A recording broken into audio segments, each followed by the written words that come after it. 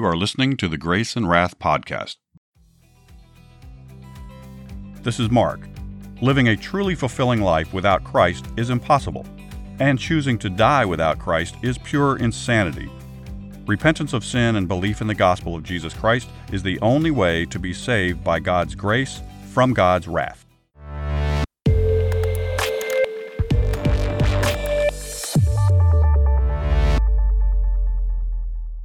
Welcome back to the Grace and Wrath podcast. If you're new to the show, welcome. In this series, we're telling Bible stories in chronological order and adding tips and commentary to help you share the gospel more easily and effectively. Today's story is 300 Foxes and a Jawbone. We're in the book of Judges. Samson's father-in-law gave his daughter to a man who attended the wedding party. He figured Samson didn't want her anymore since he went home without her. Later, Samson went back to visit his wife with a gift. His father-in-law said, "What do you want?" "I've come to visit my wife in her room." The man said, "Oh, you can't do that. I thought you hated my daughter, so I gave her to another man. But don't worry, I have a younger daughter. You can have her. Everyone knows that she's more beautiful than her sister." Samson became angry and said, "I'm going to hurt some Philistines, a lot of them, and I'm going to enjoy it." He caught 300 foxes and put them in pairs, and tied a torch to the tails of each pair. He then lit the torches as he set the foxes loose in different Philistine fields.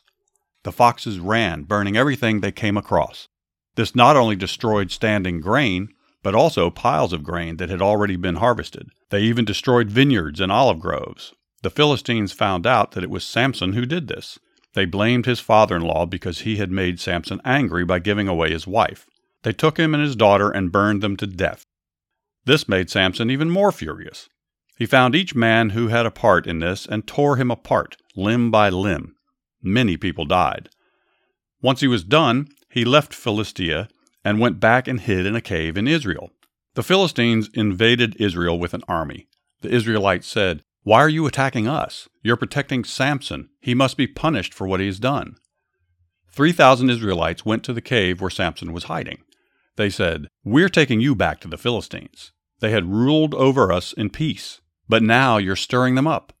He said, "I'll go with you if you swear you won't kill me."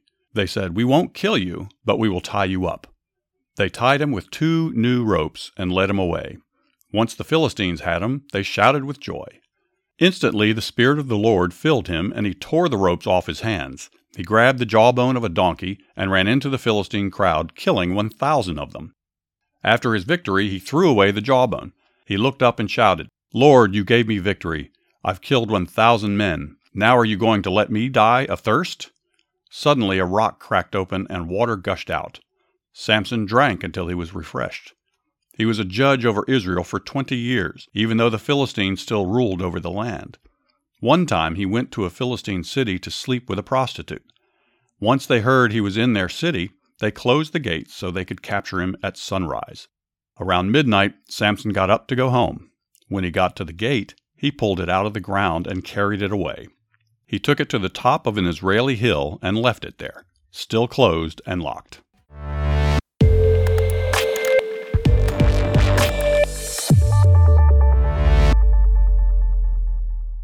I'm going to read the actual verses in the Bible that this story is taken from, starting with chapter 15:1.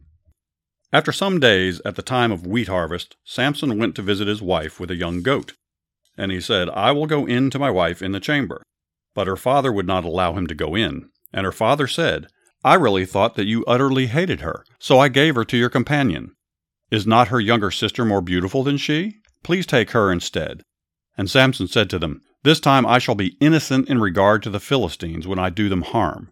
So Samson went and caught 300 foxes and took torches.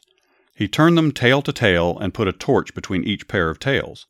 And when he had set fire to the torches, he let the foxes go into the standing grain of the Philistines and set fire to the stacked grain and the standing grain, as well as the olive orchards.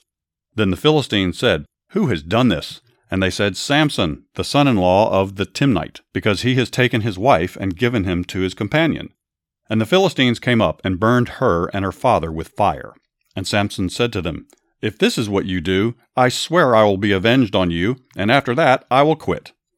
And he struck them hip and thigh with a great blow, and he went down and stayed in the cleft of the rock of Etam. Then the Philistines came up and encamped in Judah, and made a raid on Lehi. And the men of Judah said, "Why have you come up against us?" They said, "We have come up to bind Samson to do to him as he did to us." Then 3,000 men of Judah went down to the cleft of the rock of Edom, and said to Samson, "Do you know that the Philistines are rulers over us? What then is this that you have done to us?" And he said to them, "As they did to me, so have I done to them." And they said to him, "We have come down to bind you, that we may give you into the hands of the Philistines." And Samson said to them, "Swear to me that you will not attack me yourselves." They said to him, "No, we will only bind you and give you into their hands. We will surely not kill you." So they bound him with 2 new ropes and brought him up from the rock. When he came to Lehi, the Philistines came shouting to meet him. Then the Spirit of the Lord rushed upon him, and the ropes that were on his arms became as flax that had caught fire, and his bonds melted off his hands. And he found a fresh jawbone of a donkey, and put out his hand and took it. And with it he struck 1,000 men. And Samson said, "With the jawbone of a donkey, heaps upon heaps, with the jawbone of a donkey, have I struck down 1,000 men." Okay, there's a lot here, and the reason I read that whole passage is I like to go pick out specific verses. For example, verse 15:2. The flimsy excuse by the father was an effort to escape the trap he was in. He feared the Philistines. If he turned on the new husband, yet feared Samson. So he offered his second daughter as a way out. This, unfortunately, was insulting and unlawful.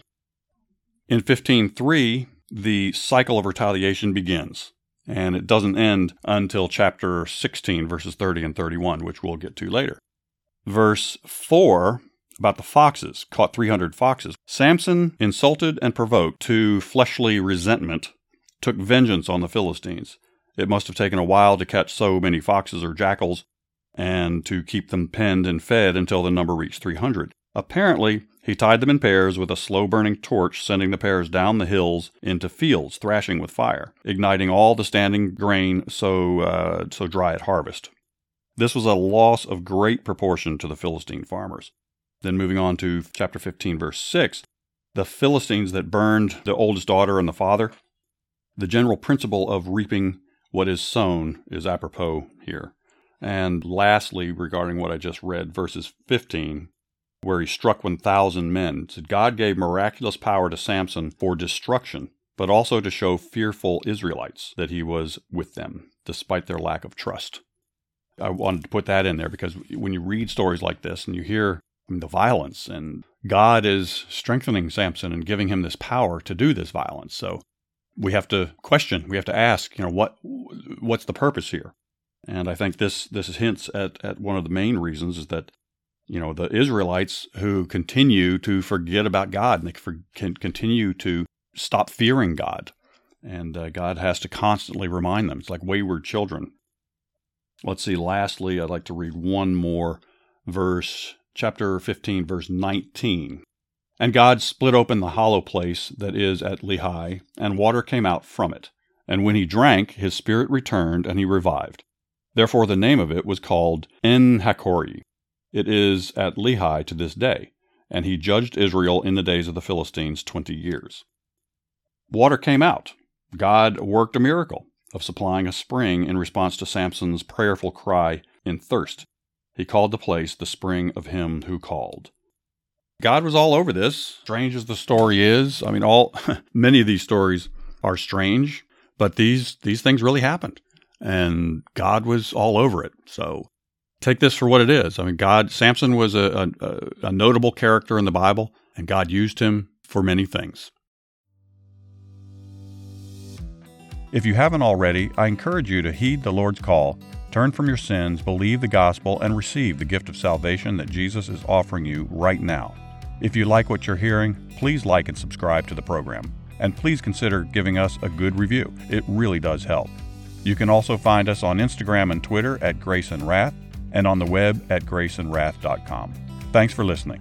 This is Mark signing off for now, so ride hard, pray often, and talk about Jesus wherever you go.